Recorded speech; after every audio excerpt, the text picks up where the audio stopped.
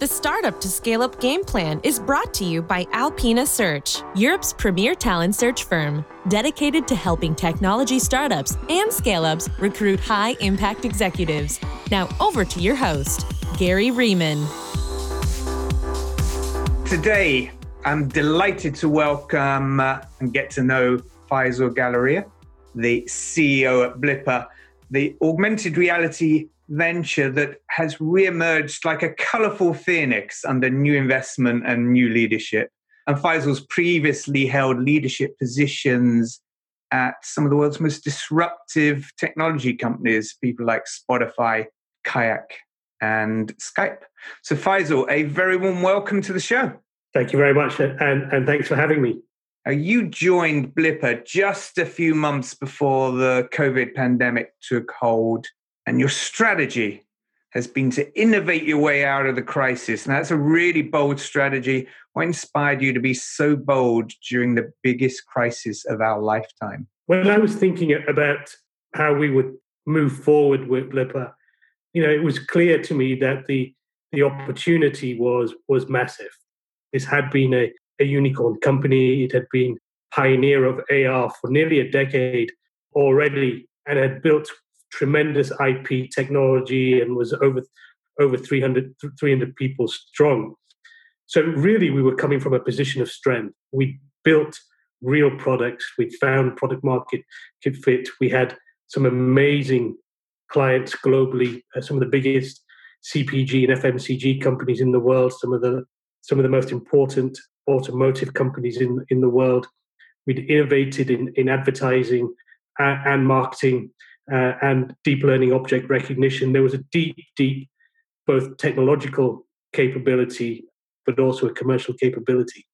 And so coming to this, as I did, with the opportunity of focusing our efforts on those parts of the business where we had a real technology advantage, at the same time as the plate tectonics around us were moving in our favor. So the launch of 5G, the fact that ARKit and ARCore, the tech stacks that Apple and Android have developed for mobile phones, had been downloaded to 4 billion phones.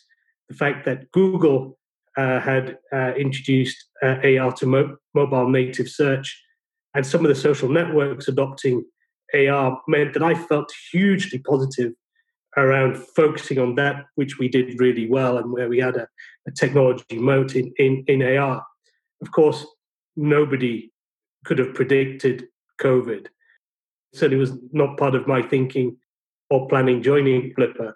But what we found is there are many brands and agencies who are looking for a different way of engaging with their end users and users, whether it's a product or a brand, differently. We can't go out and consume out of home advertising in the same way that we used to only 3 or 4 months ago. We're not going into shops and picking up products in the same way as we used to do, and everything's changed. In that change, there have also been a number of opportunities, and for us, the opportunity of making something appear in front of you that's almost tactile, that's in 3G, or working with out-of-home advertisers to bring that experience home to where people are. People have been spending more time at home and on their mobile phones. So that taking that advertising need and bringing it to AR has been a real accelerant for us over the last few months. You recently created for OnePlus a truly revolutionary product launch, their new 5G smartphone, the OnePlus Nord. That was launched entirely via AR and live streamed to 500,000 users. The world's first ever AR product launch. How did that come about and how did the audience respond? It came about essentially through a number of conversations that we had with OnePlus, and you'll be able to see all of this. It's been documented for a tele-series on Amazon Prime, which is coming out in a few weeks. We were lucky enough that they documented a lot of their thinking, and of course, they were planning on launching the OnePlus Nord phone this summer, and this started 4 or 5 months ago, the planning, and they realized that they were going to be launching into the COVID situation, which meant that it's impossible to do a conventional launch in a convention center to 5,000 journalists. And everything had to change. The timetable of the launch wasn't going to change, but the way in which they brought it to market did have to change because of the lockdown, which at that point were obvious it was going to be global. So they had previously done, I think back in 2015, a VR launch. Because this is a 5G phone, because of the rollout of 5G networks, because of the now ubiquity of the AR tech stack on mobile phones, they decided to think about how they might take some of the capabilities around 5G and augmented reality and actually bring it to life, the capability of the OnePlus Nord mobile phone, this great phone. And so in discussions that we had with them, we started to co-create how this might look, how you go from inviting 5,000 or 10,000 journalists to a convention center, and how might that happen in a AR world. And all of a sudden we started thinking about, well, why just 5,000 or 10,000 journalists? Because all of a sudden we're not limited by the size of the auditorium or the convention center. We can invite 50,000 journalists. And then OnePlus said, I'll take your 50,000. Well, let's make it 500,000 journalists and people. And we started this process of working together to take what was a very normal, very well understood launch. And there have been countless mobile phone launches, and doing another one wasn't really exciting. And what really made this really interesting was we could take some of the features and capabilities of the phone, the fact that it's a 5G phone, it's got AR built in, and some of the opportunity to do things differently. And that's how we ended up planning at the world's first live AR product launch. In terms of what that meant is the OnePlus phone or the OnePlus brand is very big in a number of markets. I think its biggest markets are China and India. And in the case of India, Amazon India tell us that it has become their most successful product launch ever. And because of the experiential and exciting nature of the launch, it's also become the biggest selling phone on Amazon in the UK, France, Germany, and Italy. We've had something like 620,000 downloads and people experiencing the AR launch live through either an Android or an iOS app, and over 3 million people at this point who've seen the launch live over YouTube. So a huge launch. I think I'm right in saying that on the day of launch, and the launch, it was a very unusual AR launch because it lasted 26 minutes. So for a AR experience, it was quite different from anything that's happened before. It was a live AR broadcast for 26 minutes. For those 26 minutes, just in India, we represented 1% of all of India's daily internet traffic. So it was huge demand and excitement around this new way of doing a product launch, which we're really excited about. And it was kudos to the whole team because it's never been done before. We only had a few months in which to figure it all out and make it happen as well.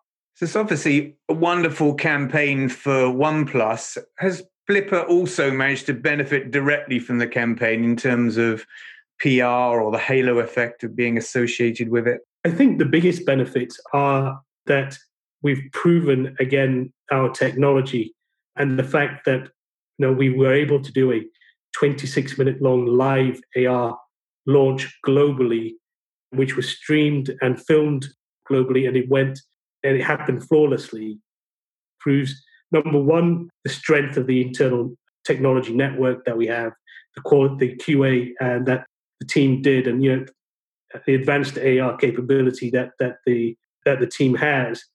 But also, I think for not only was it a feather in the cap for Blipper, but really we pushed the boundaries of augmented reality as well. I think in many ways, with what happened last week, AR has graduated from being a somewhat cutesy, fun face filter or Pokemon-like character appearing in front of you to having real utility. Now, this has now been seen by millions of people who are able to experience a 3D, fully immersive phone launch where the audience were protagonists and able to participate in the launch in a very different way to being a journalist, one of 5,000 people in an auditorium, and being presented to. This new form of launch meant that actually the audience were actually fully involved and engaged, could participate in the launch and could walk around it, could go up to it, could see the phone, and really be part of the narrative as opposed to it being a one-directional push. So it's quite different from anything that's happened before. Now, you mentioned when we last spoke that Blipper was ahead of its time. You're convinced that the time for AR is now. Why are you so adamant that the time has finally come for AR to fulfill its potential? It's a great question, and and you're not the only one to have asked me that question. And I've had obviously before joining and since, I've had a lot of time to reflect on this. And when I think about my career over the last 20 odd years, I think about what were the kickstarters, or what were the what really enabled companies that I've been fortunate to be part of, like Skype and Spotify, to flourish. I think back, Skype started at a time when broadband started to become widely available, and really the success of Skype goes hand in hand with the mass adoption of broadband, and you were able to plug your computer into the network and piggyback off that to make voice and video calls. And then subsequently, Spotify really started to flourish on the back of the ubiquity of 3G networks. You have a major step change in network and network infrastructure that allowed Skype and then Spotify. And then I think 4G has been allowed a number of video streaming companies, and not least Netflix, to grow. So when I think back about what have been the major facilitators of these companies growing, it's really about the availability of bandwidth and networks. Discontinuity of course, is 5G. And I don't need to tell you that when we talk about 5G, we're talking about 100 times more bandwidth than 4G. And 4G had 10 times more bandwidth than 3G. So in the space of just 10 years, we've got 1,000 times more bandwidth than we had previously. And it strikes me as if, that's the trigger for a different type of internet experience, which, whether you're looking at a Facebook or an eBay or whatever site you're looking at, it hasn't changed much in terms of the way that we interact with it between 3G and 4G. But when you have 100 times the bandwidth of 4G, I think we're in the run-up to a very different type of immersive, experiential type of internet. And I think the way that we experience and interact with the internet is going to change. And part of that, of course, will be this immersive, augmented reality way of interacting with the world around us, facilitated by the amazing bandwidth that's coming. Brilliant. So a lot of this is down to bandwidth from 5G. That makes sense. Now, in terms of the use cases, are other consumer products companies looking to use your solution for virtual product launches? Presumably, you must have the likes of Tesla and Apple in your sites. We've been very lucky that so many people have seen the OnePlus Nord launch and the excitement around it. And companies, everyone from banking companies who are thinking about how to reimagine their training and development in a COVID type situation, through to food and beverage companies, through to some of the big FMCG and CPG companies have been in touch. We'd love to work with, of course, Tesla and Apple that you've mentioned, but the real opportunity here is enormously.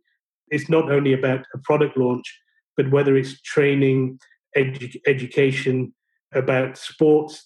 There are so many use cases for essentially what we do is put a digital layer between you and the world around you, and allow you to interact with the digital image that's in front of you. And that can be used for many, many different things, not just a product launch. But what are some of the other use cases? I've mentioned training and learning. So, we've started to have a number of discussions with large businesses that need to continue to provide corporate training to their employees. And, traditionally, people might get on a plane and go to headquarters for corporate training, but that can't happen anymore, or it's not as easy for that to happen anymore. But if you can have that same training locally or from the comfort of your own home through augmented reality, and all of that video and all of the presentations and all of that happening in front of you and around you, that's a great use of augmented reality. We've been talking to companies about, and one of our biggest partners is, for example, Pearson, the education company. And education, because kids going to school, of course, has become much harder in the last few months, but making school books and education much more immersive and entertaining so that children stay engaged and want to be more involved and follow whatever it is, whether it's seeing a chemical equation happening in front of you or seeing animals in the savannah of Tanzania. You can see all of that and it can be very lifelike, very immersive, and really make education much more not only entertaining but actually visually engaging as well. And that's a great way to build memory and to build learning capability. Yeah, that's fascinating. And looking further ahead, what are your aspirations for Blipper? What's your vision for the company by, let's say, the summer of 2025? The interesting thing about technology is that people always overestimate the impact of new technology in the short term and underestimate it in the long term. And AR has already been around for a little while, and we're starting to see now, after 10 years, some of the real use cases, useful use cases, and the launch of the OnePlus Nord was an example. But at the same time, our ecosystem is moving really, really quickly. And I mentioned earlier, Google has already started to integrate AR into native mobile search. We're expecting a more and more AR spectacle and wearable type products to be made available over the next year or 2 years. In some cases, replace the mobile phone as the major medium of interaction with things, all things digital. I think what we're going to see over the next 3 or 4 years is more and more wearables, more and more spectacles, but increasing usage of AR to not do, to go beyond the very simple AR use cases that largely pervade a lot of social media networks, but to be really, really, really useful. And if you imagine that OnePlus Nord launch, and not with a mobile phone, holding a mobile phone up for 26 minutes, but actually through a pair of spectacles, it becomes the way that everyone will experience the world and how you navigate in a car, how you choose products in a supermarket, how you play computer games.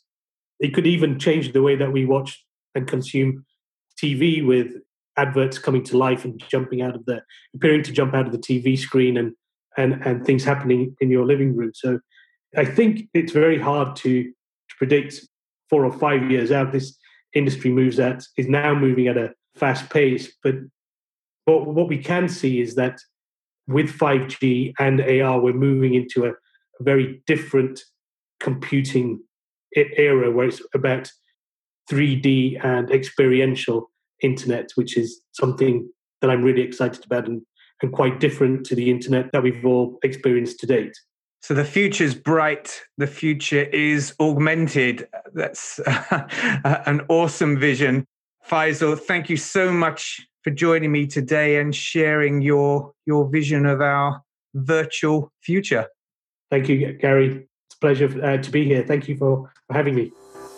This episode of the Startup to Scale Up Game Plan was brought to you by Alpina Search. Head over to www.alpinasearch.com for advice on scaling your technology startup and recruiting high-impact senior talent.